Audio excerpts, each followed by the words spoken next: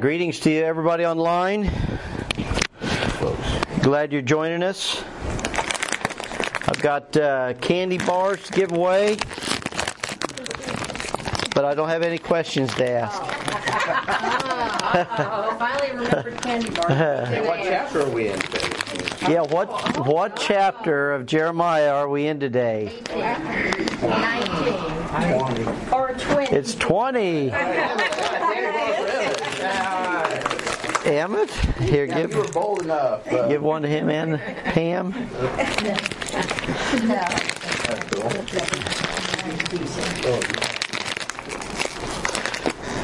My notes stopped at 20. Okay, well, you're almost there. That's good.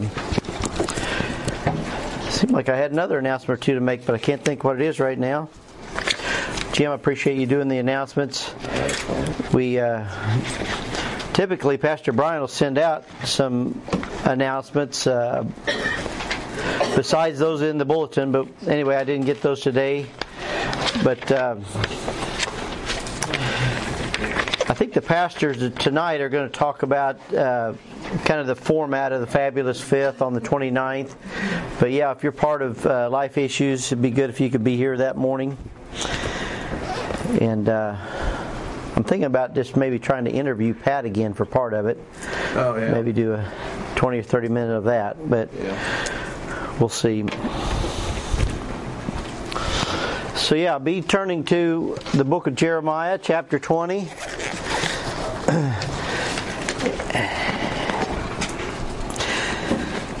And I feel like our man Jeremiah, something significant happens to him in this chapter. And he actually gets persecuted. And that's how this chapter starts out. He gets smitten, and it's a little bit maybe debatable what happened to him. But here in Jeremiah chapter 20, this guy named Pashur, chapter 20, verse 1. Did everybody get a handout? I need to make some more books, don't I? I need to get some more.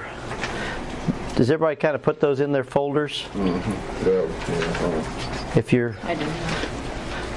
I probably should have a couple blank ones here. Do I have any? I bet we could get one. Tom, did you get a...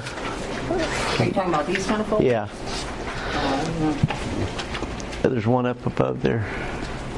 Maybe it's a little different. Oh, is that? Are those empty? No, those are not. I wonder if there's any. Well, anyway, we'll get Matt and Marcy one, and anybody else that might want one. So if somebody could read for us these first 6 verses of Jeremiah 20, we will get kicked off. Verses 1 through 6. Jim, you got it? Got it. Now Pashur, the son of Immer the priest, who was also chief governor in the house of the Lord, heard that Jeremiah prophesied these things. Then Pashur smote Jeremiah the prophet and put him in the stocks that were in the high gate of Benjamin, which was by the house of the Lord. And it came to pass on the morrow that Pashur brought forth Jeremiah out of the stocks.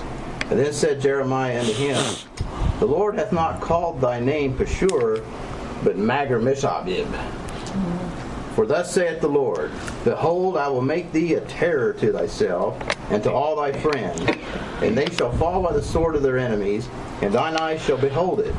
And I will give all Judah into the hand of the king of Babylon, and he shall carry them captive into Babylon, and shall slay them with the sword. Moreover, I will deliver all the strength of this city, and all the laborers thereof, and all the precious things thereof, and all the treasures of the kings of Judah will I give unto the hand of their enemies, which shall spoil them, and take them, and carry them to Babylon. And thou, Pashur, and all that dwell in thine house shall go into captivity, and there shall come to Babylon, and there shalt thou die, and thou shalt be buried there, thou and all thy friends to whom thou hast prophesied lies. Yeah, pretty harsh. It is. That'd been cool to be there. He's pointing his bone. Yeah.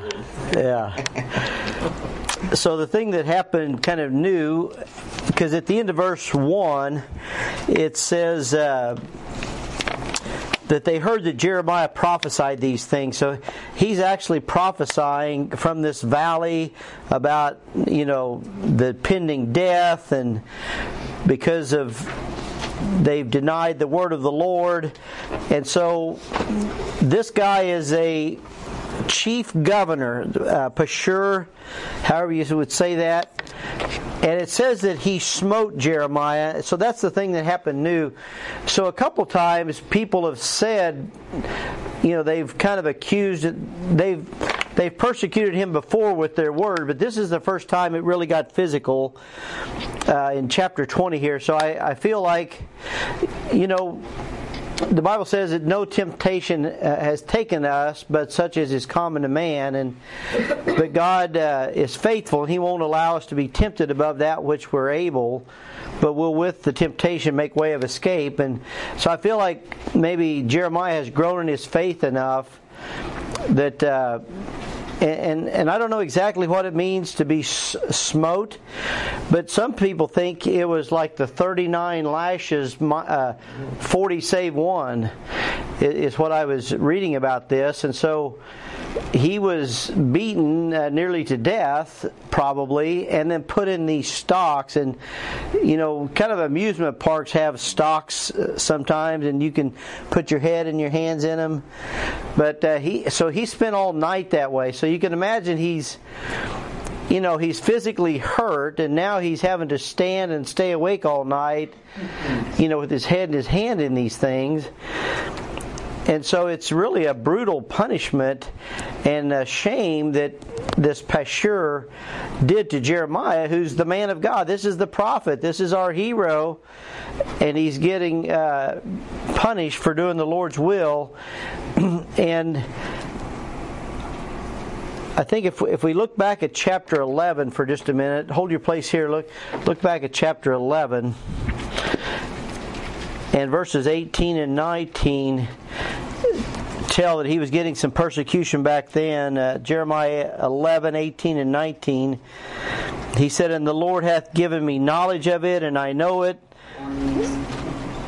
Then thou showest me their doings, but I was like a lamb or an ox that is brought to the slaughter. And I knew not that they devised devices against me, saying, Let us destroy the tree with the fruit thereof, and let us cut him off from the land of the living, that his name may be no more remembered." So they were saying these things about Jeremiah back in chapter 11, but now they actually act on it. And so he took a whooping for the Lord here, didn't he? And so when he comes out of it, he pronounces this judgment against Pashur. And what do you think his name means that Jim read, that Magar Misabib? It's actually in the next verse. Surrounded by fear. Yeah. So look at verse 4 there, back in chapter 20. "For thus saith the Lord, Behold, I will make thee a terror." And so his name, that Magar Mishabib, means terror on every side. So terror is what goes in your blank. Just the word terror. I put fear. Yeah, so I'm sure, and I think I've seen a couple different renderings of it, but I thought I'd use the Bible word there mentions terror. Now, in verse 4, it mentions the king of Babylon. I thought this was interesting, that's why I left you another blank here. So in verse 4 is the first mention of this little phrase, king of Babylon. But now guess how many more times it's mentioned in the book of Jeremiah? Candy bar. You can do that for each of the books. I could. Oh yeah, good. Yeah. How many more times do you think it's in this book? 7? That's a good guess. It's way more. Yeah. Yeah, it's like 400 times. 80. Oh wow! 80 more times in this. The king quick. of Babylon. Yeah, the mentioned king of Babylon. Pam, you got to get one just for guessing. Which one do you like the best? Twix, Snickers. She does. This looks like dark Milky Way. I better take a Snickers. Can't go wrong with Snickers. That's right. Yeah, I thought that was interesting. So from this point on, 80 times King of Babylon is mentioned. And so then Jeremiah goes on to make these predictions that he's going to make him a terror to himself and his friends, and your friends will fall by the sword of enemies, your eyes will behold it. I will give Judah in the hand of the king of Babylon. He will carry them captive to Babylon. He will slay them with the sword. He will deliver strength and labors of Jerusalem into the hands of enemies. The enemies will spoil Babylon, and Pashur and his house will go into captivity, and Pashur and his house will die and be buried in Babylon. So the thing I thought I would do today at this point is just to talk about some reasons for suffering, because at the end of this, I mean, Jeremiah does complain to the Lord, like, Lord, in fact, maybe before let's finish the front page of let's read verses 7 through 9. Sarah, do you have 7 through 9 you can read? O Lord, thou hast deceived me, and I was deceived. Thou art stronger than I, and hast prevailed. I am in derision daily. Everyone mocketh me. For since I spake, I cried out. I cried violence and spoil, as the word of the Lord was made a reproach unto me, and a derision daily. Then I said, I will not make mention of him, nor speak any more in his name, but his word was in mine heart as a burning fire, shut up in my bones, and I was weary with forbearing, and I could not stay. Yeah, this is pretty heavy. So Jeremiah is praying to the Lord. He felt deceived, like, God, you didn't tell me this would happen. And, when Jim prayed a minute ago, he prayed, people have died to bring us our Bible. And I think what we're reading here about Jeremiah is foreign. And partially, one of the reasons I love the Life Issues Recovery Ministry, it's raw. I grew up in church, and I kind of grow weary of kind of plastic people. We come in, we put on a happy face, and we're dressed nice, but the jail ministry as well as recovery group. And recently I have worked with a little bit a homeless guy. And when I picked him up to bring him to a meeting a week or two ago, I said, how long has it been since you took a shower? And he said, I don't remember. I just thought, wow. And you know how hot it's been. And I picked him up at the park where he's been sleeping, and I just thought, wow, that's good for me to hear, because we clean up, we shave, we put on perfume or whatever.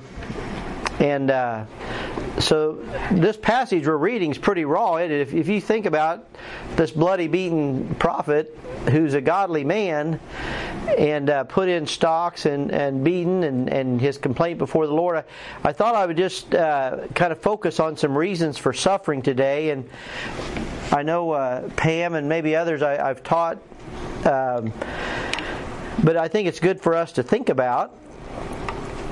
True suffering. We know missionaries now that in other countries and maybe coming to our country, even some persecution. But one of the reasons, and I'll just kind of list these in order, and maybe they can see them. But turn to the book of Hebrews, chapter 12, and this is in our discipleship lessons too. But this is the way the Lord chastens us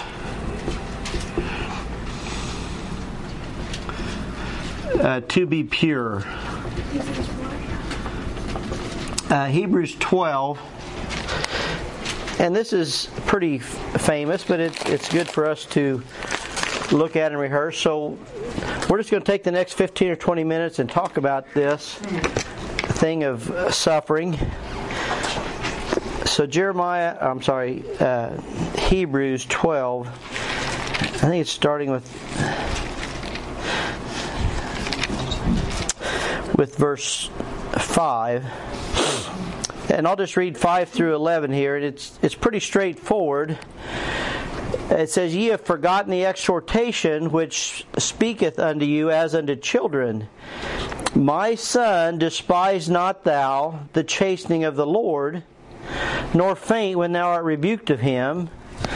For whom the Lord loveth, he chasteneth, and scourgeth every son whom he receiveth." And I'll stop there just for a minute. But, chastening has to do with some kind of punishment, but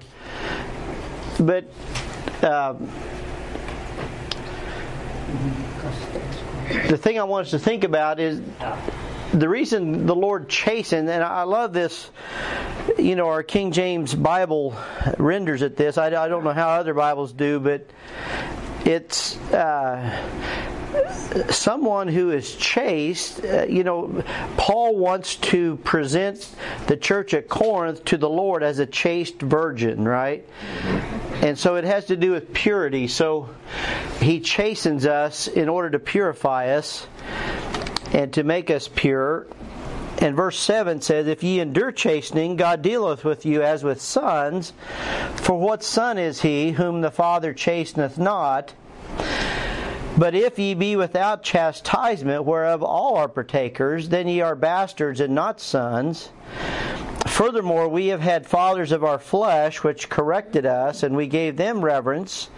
Shall we not much rather be in subjection unto the Father of spirits, and live? For they," meaning our fathers of the flesh, "verily for a few days chastened us after their own pleasure, but he," that means the Father of spirits, "for our profit, that we might be partakers of his holiness.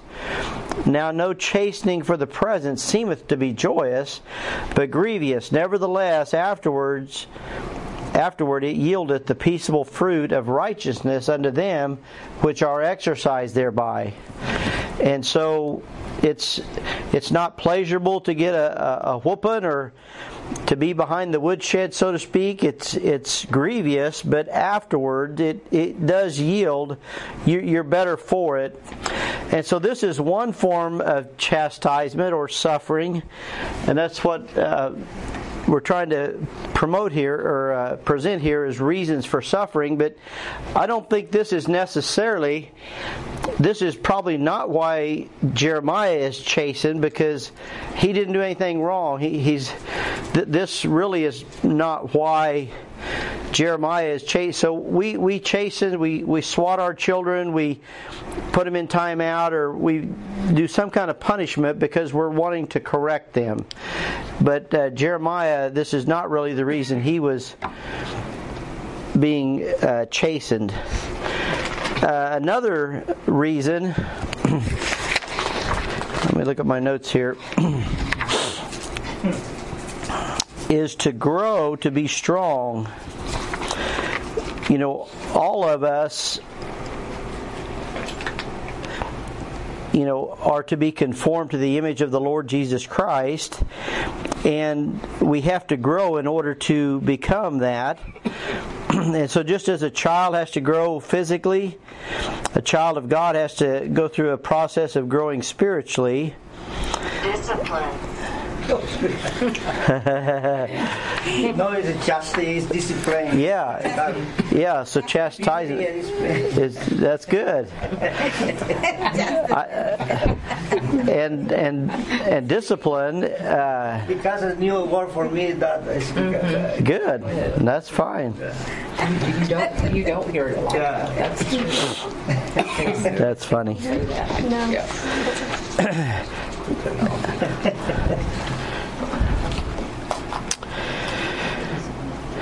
No. When the children of Israel were in bondage in Egypt, it says, this might be good for all of us just to look at. Look at Exodus chapter 1.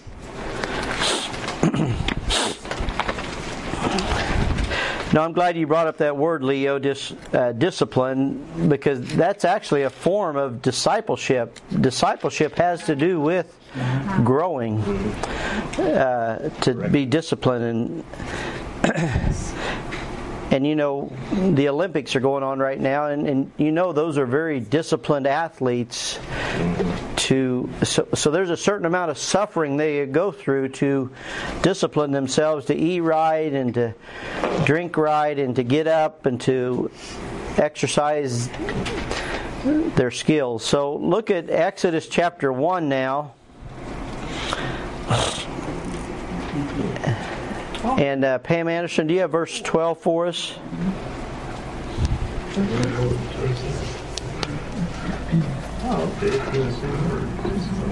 the more they afflicted them, the more they multiplied and grew. Very cool. And they would do good to the children of Israel. Yeah, it says the more they afflicted him, the more they grew.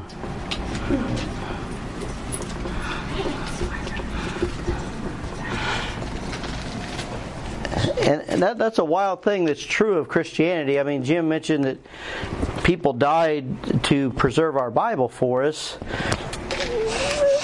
And I'm sure it took them a process,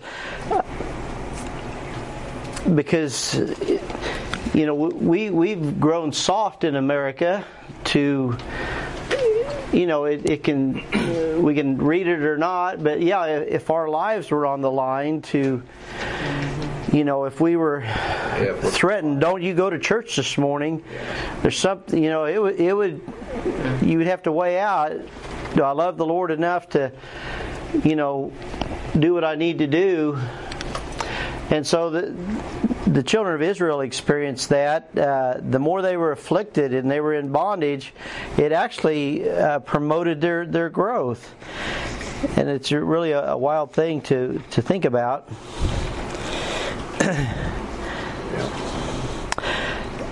And does anyone know 1 Peter 2:2?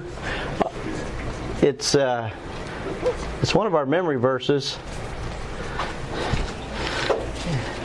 It says, as newborn babes, the sincere milk of the word, that you may grow thereby. Yeah, that you may grow thereby. And so it takes milk of the word to grow. It's, if so be ye have tasted that the Lord is gracious. So anyway, but children go through kind of growing pains, they call it, right? Maybe they don't sleep right, they're teething, you know, but it's part of their growth, isn't it? So anyway, again, though, I don't think this is why Jeremiah was suffering. Maybe, I mean, it's in chapter 20, so he'd been a prophet for several years by this time, and maybe he'd grown to the point where the Lord knew he could handle it, but I mean, I don't think that's necessarily why he was suffering, just so he could grow or to be stronger.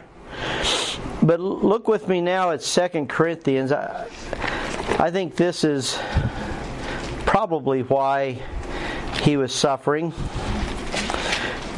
2 Corinthians chapter 1, and this will be familiar. Tom, do you want to read this one, brother? Tom's been doing a little suffering lately, so hopefully this is helpful to you, Tom. 2 Corinthians 1, and really verses 1 through 6. If you, well, really just the first 3, or no, first 6. Go ahead and read all 6 verses.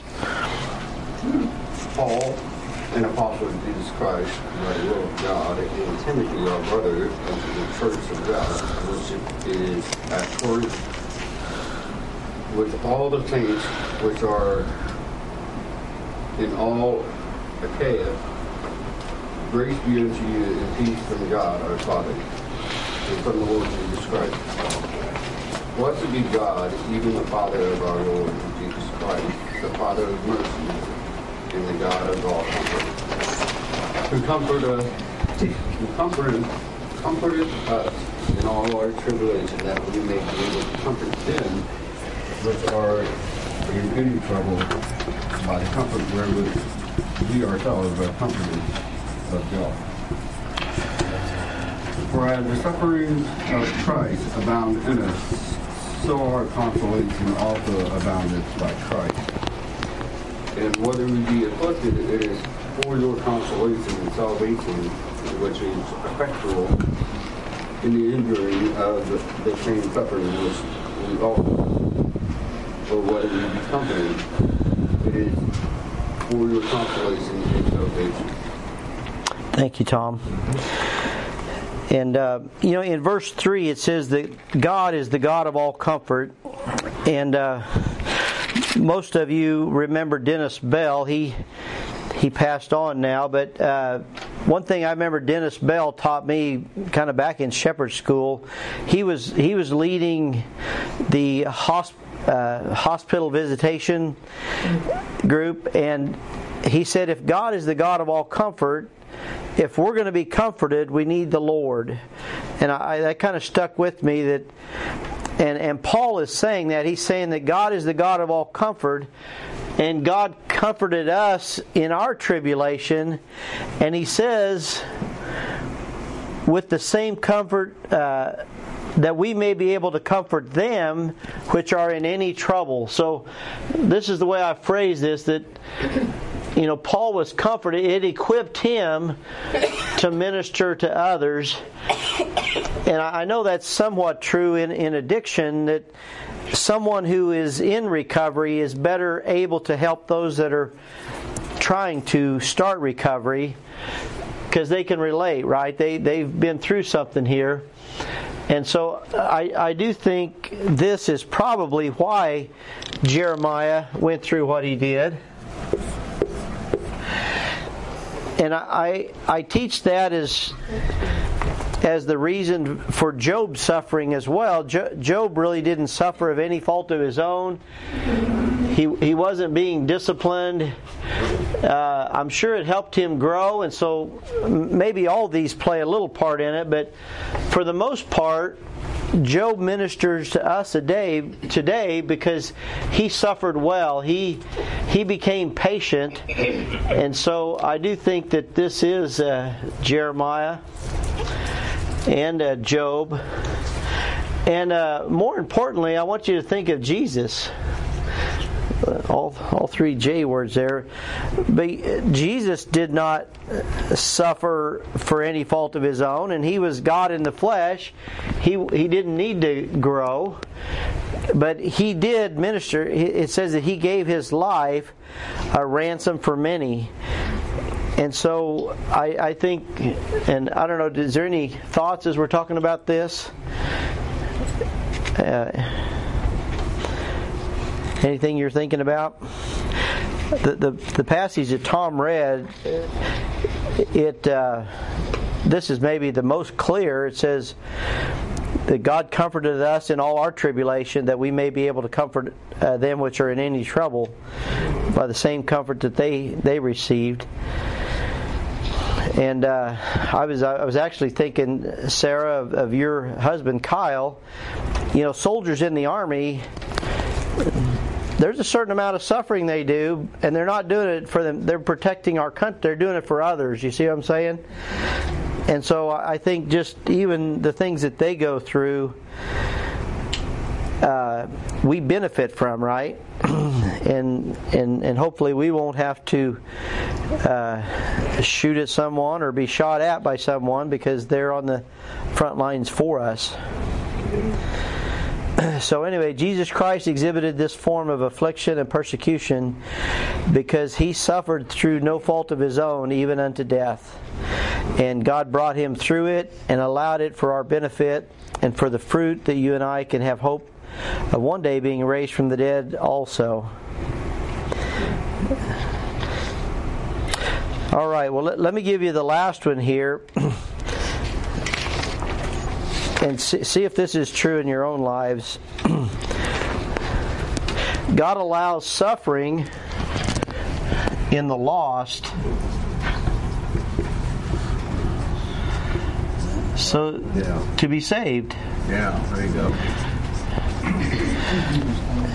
And that's a lot of our testimonies. Maybe, you know, you get sick and tired of being sick and tired, and it brings you to the Lord. We went through some financial difficulties and just turmoil in our lives, and that suffering that we went through, it finally brought us to our knees to where we knew we needed the Lord. And it's true of all of us. None of us probably go to the doctor until we are sick, right? And once, and so that amount of suffering takes you to the place where you want to get better. I wrote here that there's several examples in the gospel of people coming to Jesus to be healed because of their infirmities. The woman with the issue of blood for 12 years had spent all her living in desperation. As a last resort, she sought to touch the hem of his garment. She did and was healed. 2 blind men called from a distance, and Christ heard them and came to them and healed them. The centurion beseeches the Lord that he would heal his daughter, and as Christ starts to go with him, the centurion desires him to just speak the word with faith that just Christ's word alone is able to give life to his daughter, and it did. In the Old Testament, this is one of Jim's favorite stories of Naaman. It illustrates this principle too, because he received healing of his deadly and hopeless disease called leprosy once he obeyed God's will for his life. And so all these things, these infirmities, bring people to the Lord. And so it's just like the swimmer. Even if he's or she is a great swimmer, you know, if they, you know, if it gets dark and they can't get back to shore and the winds pick up and, you know, they start to drown, that's when they reach for the life preserver, right? And so that's kind of this principle here, that God allows these, He orchestrates the events that our suffering brings us to Him. So, amen to that? Good. When we think in suffering, that's when we learn the most. It is, isn't it? A whole lot during joyous and happy. You know, those are moments in time, but in suffering. Have you thought about that since you've had? Oh, yes, I have. You've been down yourself, haven't you? Sure have. Yeah. So you appreciate your health and. It makes you appreciative of a lot. Mm-hmm. It makes you think of people that have pain every single day. Yeah. That is so severe that they don't talk about it, that they're in. It really has its. Yeah. So Sherry's saying, for the purpose of our listeners, just. That it caused her to appreciate her health and think of those that are suffering because of the suffering you go through. So that's good. Very good. So anyway, I just thought that was a good time in Jeremiah to talk about those. And there may be other ways to say those things. There may be other reasons, but those are just ways that I have helped me formulate and talk to people. And I would say more than any other topic, these are topics that I've brought up in counseling situations, other than, you know, communicating the gospel. But all right, well, let's look at the last part of Jeremiah here. There's a couple more things. So look at Jeremiah 20, verse 10. Jeremiah 20, verse 10. Can somebody read 10 to 13 for us? Angie, you got it? For I heard the defaming of many, fear on every side. Reports say they, and we will report it. All my commanders watched for my halting, saying, peradventure he will be enticed, and we shall prevail against him, and we shall take our revenge on him. But the Lord is with me as a mighty terrible one. Therefore my persecutors shall stumble, and they shall not prevail. They shall be greatly ashamed, for they shall not prosper. Their everlasting confusion shall never be forgotten. But, O Lord of hosts, that triest the righteous and seest the reins and the heart, let me see thy vengeance on them, for unto them have I opened my cause. Sing unto the Lord, praise ye the Lord, for he hath delivered the soul of the poor from the hand of evildoers. So, yeah. Yep, you did, didn't you? Yep. Paragraph 1. So he says there in verse 10 that, for I heard the defaming of many, fear on every side. He says, all my familiars watched for my halting and saying, that would be a terrible way to live, isn't it? It's like, man, I hear everybody around me kind of whispering, wanting my demise. Everybody's waiting for me to fail. And that's kind of how he's looking at it, I think. It's like I'm defamed by, and it's all the people I'm familiar with. It's like, man, I can't share my thoughts with anybody because they're going to ridicule me for it or wish me pain. And so he really is crying out to the Lord here. And I gave you a couple blanks there. My persecutors will stumble and not prevail. So that's a great promise that he is claiming there. They're not going to prevail against him, and his persecutors will be ashamed and not prosper either. And I've kind of watched that a little bit, even in my own life, and I don't take joy in it. I will share one thing.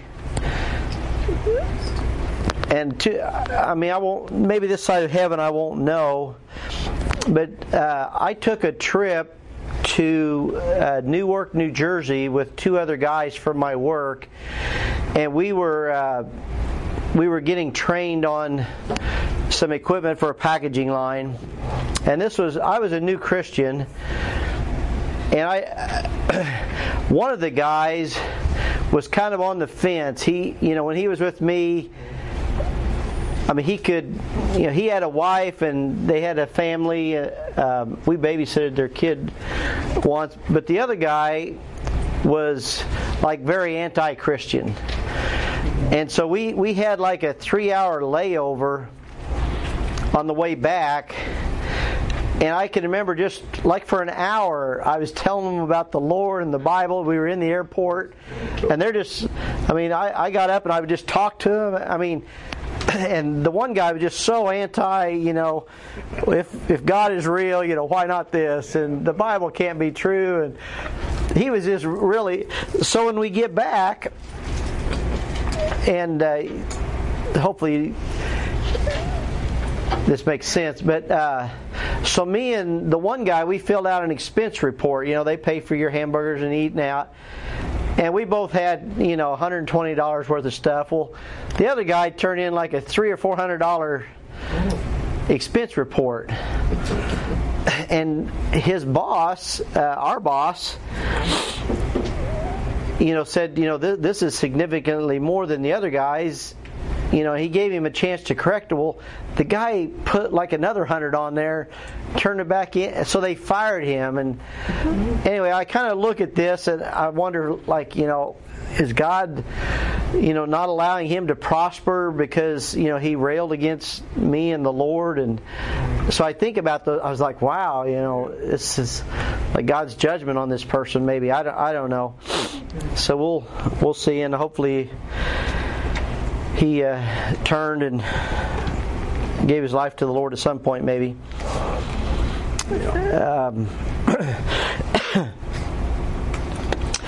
So what I put here is our love for the Lord must outweigh the hatred from others. And it's funny kind of how some people's words kind of stick with you. And Pam, I know you experienced this. You told me once, but I was dealing with a guy from jail, and anyway, he ended up having to go to jail, and he blamed me for it.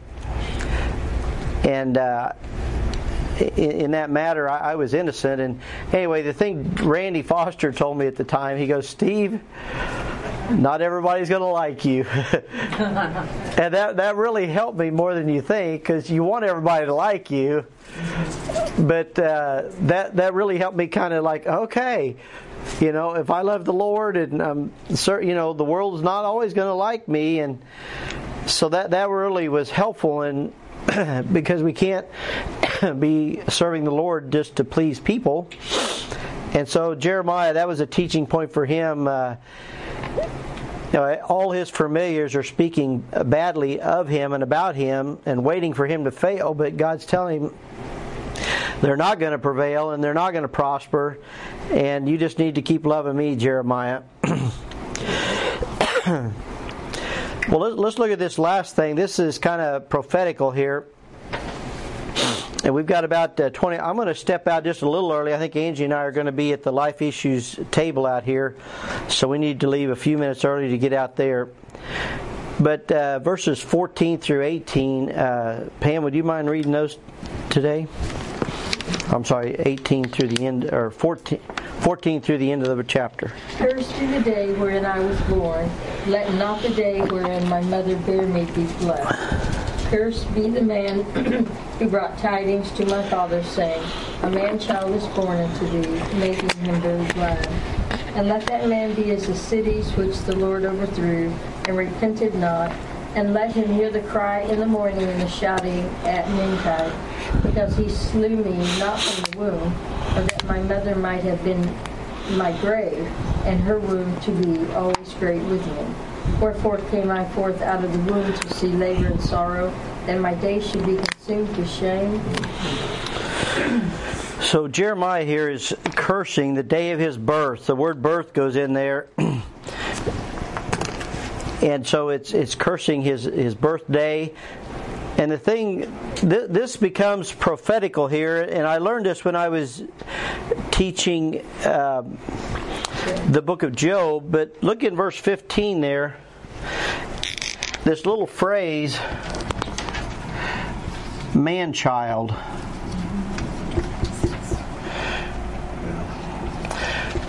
Now, look. Look also in the book of Revelation. Let's go to the book of Revelation and see this in chapter 12, because this exact same phrase, and in fact, Jim, this is one of the kind of the nuggets I got out of your Ruckman book, was when Job curses the day of his birth, he mentions this same thing, the day that a man-child is born. And we know that Job is connected with the upcoming tribulation. And here in Revelation 12, 1 through 6, I'll read this for us. Revelation 12, 1 through 6.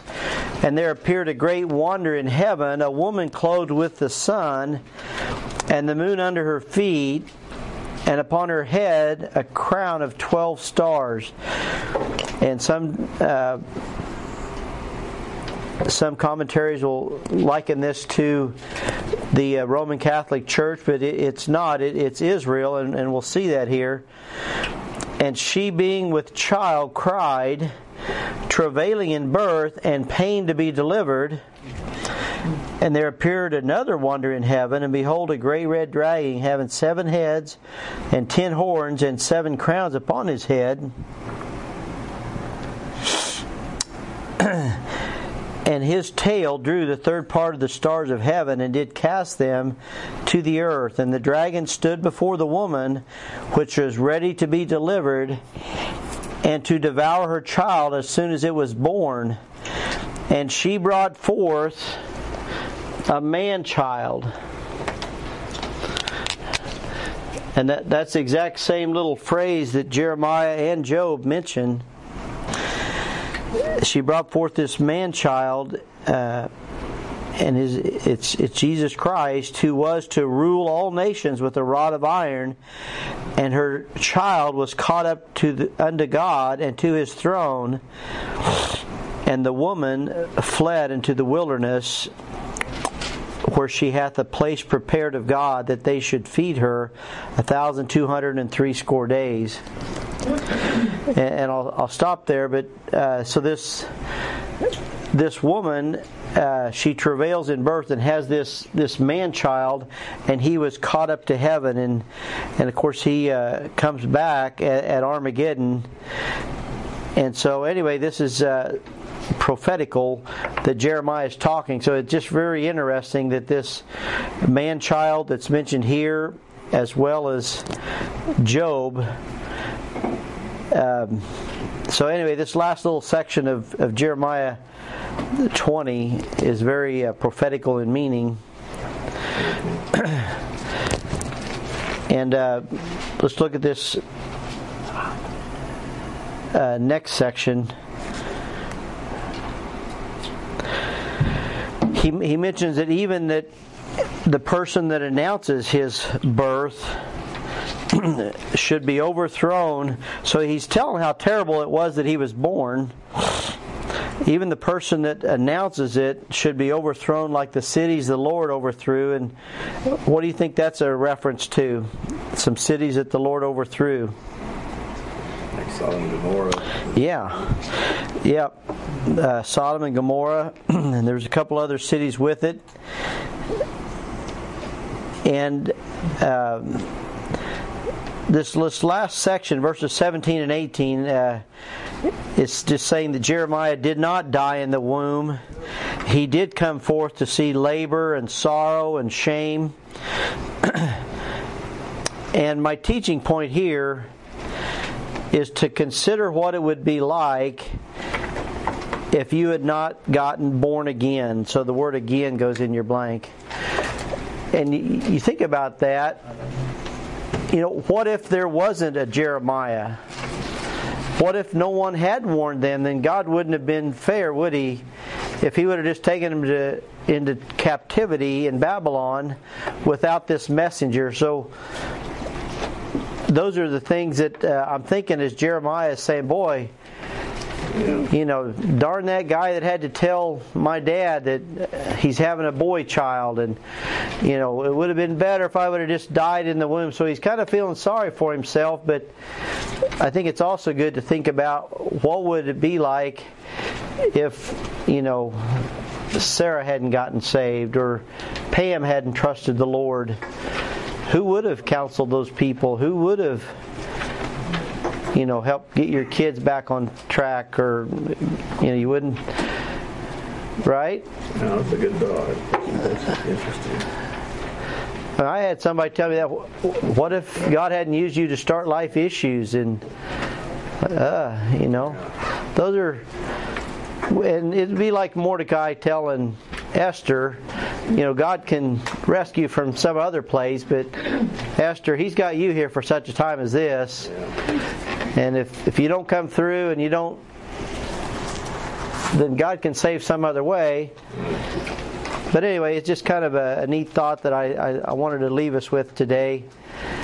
What if Leo and Amita hadn't trusted Christ, and you know, little Amy wouldn't be going to church camp or whatever, you know, and what if Brian Hedges hadn't got saved? You know, this church wouldn't be here. I'm just thinking, like with what, you know, the theme was and what you're saying. Can you think back? Was there a time where you went through some suffering prior to starting life issues? Because part of our suffering can be to rebalance us, get us back on track, and then, you know, God's plan. I mean, it's just something to think about. I can think about some of my suffering. I mean, I could go backwards and think, and then see, like, the outcome. Maybe that's when I decided to start working with life issues, or maybe, you know. You know, I have to share. Because of two of my siblings coming to the Lord, that's how my parents became saved. Really? We rode a church bus, and we started getting so worried about our parents' salvation. We really did, you know, and I remember that. Yeah. So my sister would help get us all ready, and, you know, and so that's really powerful. And that I think I'll always remember. It was by going to church that we, you know, got a burden. We knew about God, but we didn't know the salvation. Yeah. And so because of our siblings getting saved, then my parents started going to church. Yeah, that's really. That's a good. Kind of got a good happily ever after, but yeah. What if you wouldn't have? Yeah. Emmett, are you and Pam thinking about anything as we're talking about that? Yeah. Yeah. Something I've always thought, I've mentioned it before, because someone told me about this like 20 years ago, just a way of looking at it is a lot of times I don't know where God's taking me, but I can always turn around and see where He's brought me and really see His hand and His fingerprint in my life. So I can be comforted in that I know where I'm going. But It is always easier to see. Yeah, you can like see- with our, going broke and all that. I mean, at the time, it's you can see horrible. God's hand But in when you your look back, past. Yeah. You can see what He's done. Yeah. On Friday night. With Dave and Shannon, and what in particular were you Are you thinking? Well, how God worked things together to get them together, Yeah. so that He could work more on Dave. That Dave was right there. He just kept skirting the issue until he met her. Yeah. That seemed to make the difference in how he related to God. He was running from God. And Dave was suffering. They were suffering. That's true. Yeah. Well, and also, if God doesn't use you, if you hadn't gotten saved or somebody hadn't gotten saved, He would use someone else. Like He would find somebody to do those things. So that's good. I mean, his job still gets done. But then you miss the blessing from. Yeah, there you go. That's good. Right. Yeah. And Jeremiah would have too, wouldn't he? I mean, looking back, I'm guessing he is glad that Pashur hit him in the face and he spent the night in the stocks. I'm guessing that suffering turned out for good. And he had followers, like Baruch, and there were several other guys that were like in Jeremiah's posse. Yeah. They would see what Jeremiah's going through, and that'd be a comfort to them. Yeah. And this is really, pretty sad, but it's true. My cousin's death is what really brought her dad to the Lord. On the tractor. No, this is a cousin. No, a cousin that we lost. At 16, her death, she always said that she would give her life, that her dad could be saved. He was an alcoholic. He got So he did. He did. After 40 days of suffering, he gave his testimony. And he had no peace, and he come to me. He doesn't cycle of alcohol. Which one died? It was about 40 years ago. 16-year-old daughter. Oh. Yeah, she had a cousin or something like that. Oh, wow. The dad of the daughter. Yeah, so maybe the people online can't hear as well, but we're just hearing testimonies from our group, and sharing a testimony of a cousin that died tragically young, and the alcoholic father days later gave his life to the Lord. And so yeah, it doesn't seem to be pleasant when you're going through stuff, but yeah, we're better for it, and God's using it. And I've heard Brian tell me that usually, not just sometime, but usually, especially with a religious person, he says that it usually takes God to orchestrate some type of tragedy to bring them to the Lord. They're not just going to hear it at their church, or they're not going to, but it may take a car wreck or the death of someone, or to bring a religious person to, taste the Lord and see if He's good. So anyway, did everybody get all their blanks? And we can close up a little early today, but I think that's a good place to leave it. Just maybe if you're going through suffering right now, just try to examine how God is working that for good, and good can come up from it. And hopefully we learn from our mistakes and we don't repeat them. I know it was very. It was hard for us to move to a different house just this last, but it was really hard to move from the farm down here because we just kind of had to sell everything, and move away from everything you'd ever known, And but I mean, I tell people almost every week, I'm like, man, I'm glad I'm working inside where it's air conditioned. I mean, it'd be really bad to be like Emmett, having to work outside every day. But so I mean, there's sometimes you miss the farm, but most of the time I'm glad it's 40 hours a week and it's pretty stable. The check's coming in. You don't have to worry too much about weather and some of the related gambles. But anyway, well, thank you for being here. Thank you for joining us online. I'm going to close off in prayer here and get out to our table, and we will see you next week for chapter 21. So let's pray. Lord, I ask you to dismiss us now with your blessing. It's good to contemplate even our own lives before we came to know you as our Lord and Savior. And Lord, I pray that you'll pick us up and use us all our days. I know we're not just here so we can go to heaven one day, but you want to use us to reach others. And so, Father, we just dedicate ourselves to you afresh today and pray your blessing on the main service. And I do pray for our Life Issues Walk, that we can use the funds wisely to reach more people that are hurting. And we know they're just more and more falling away before you return. And so help us to help others, and dismiss us with your blessing. And we love you and praise you in Jesus' name. Amen. All right, I'll go close off here. No, it's good to be back. It is. When you were reading, I thought, gosh, you have a nice voice, like a radio.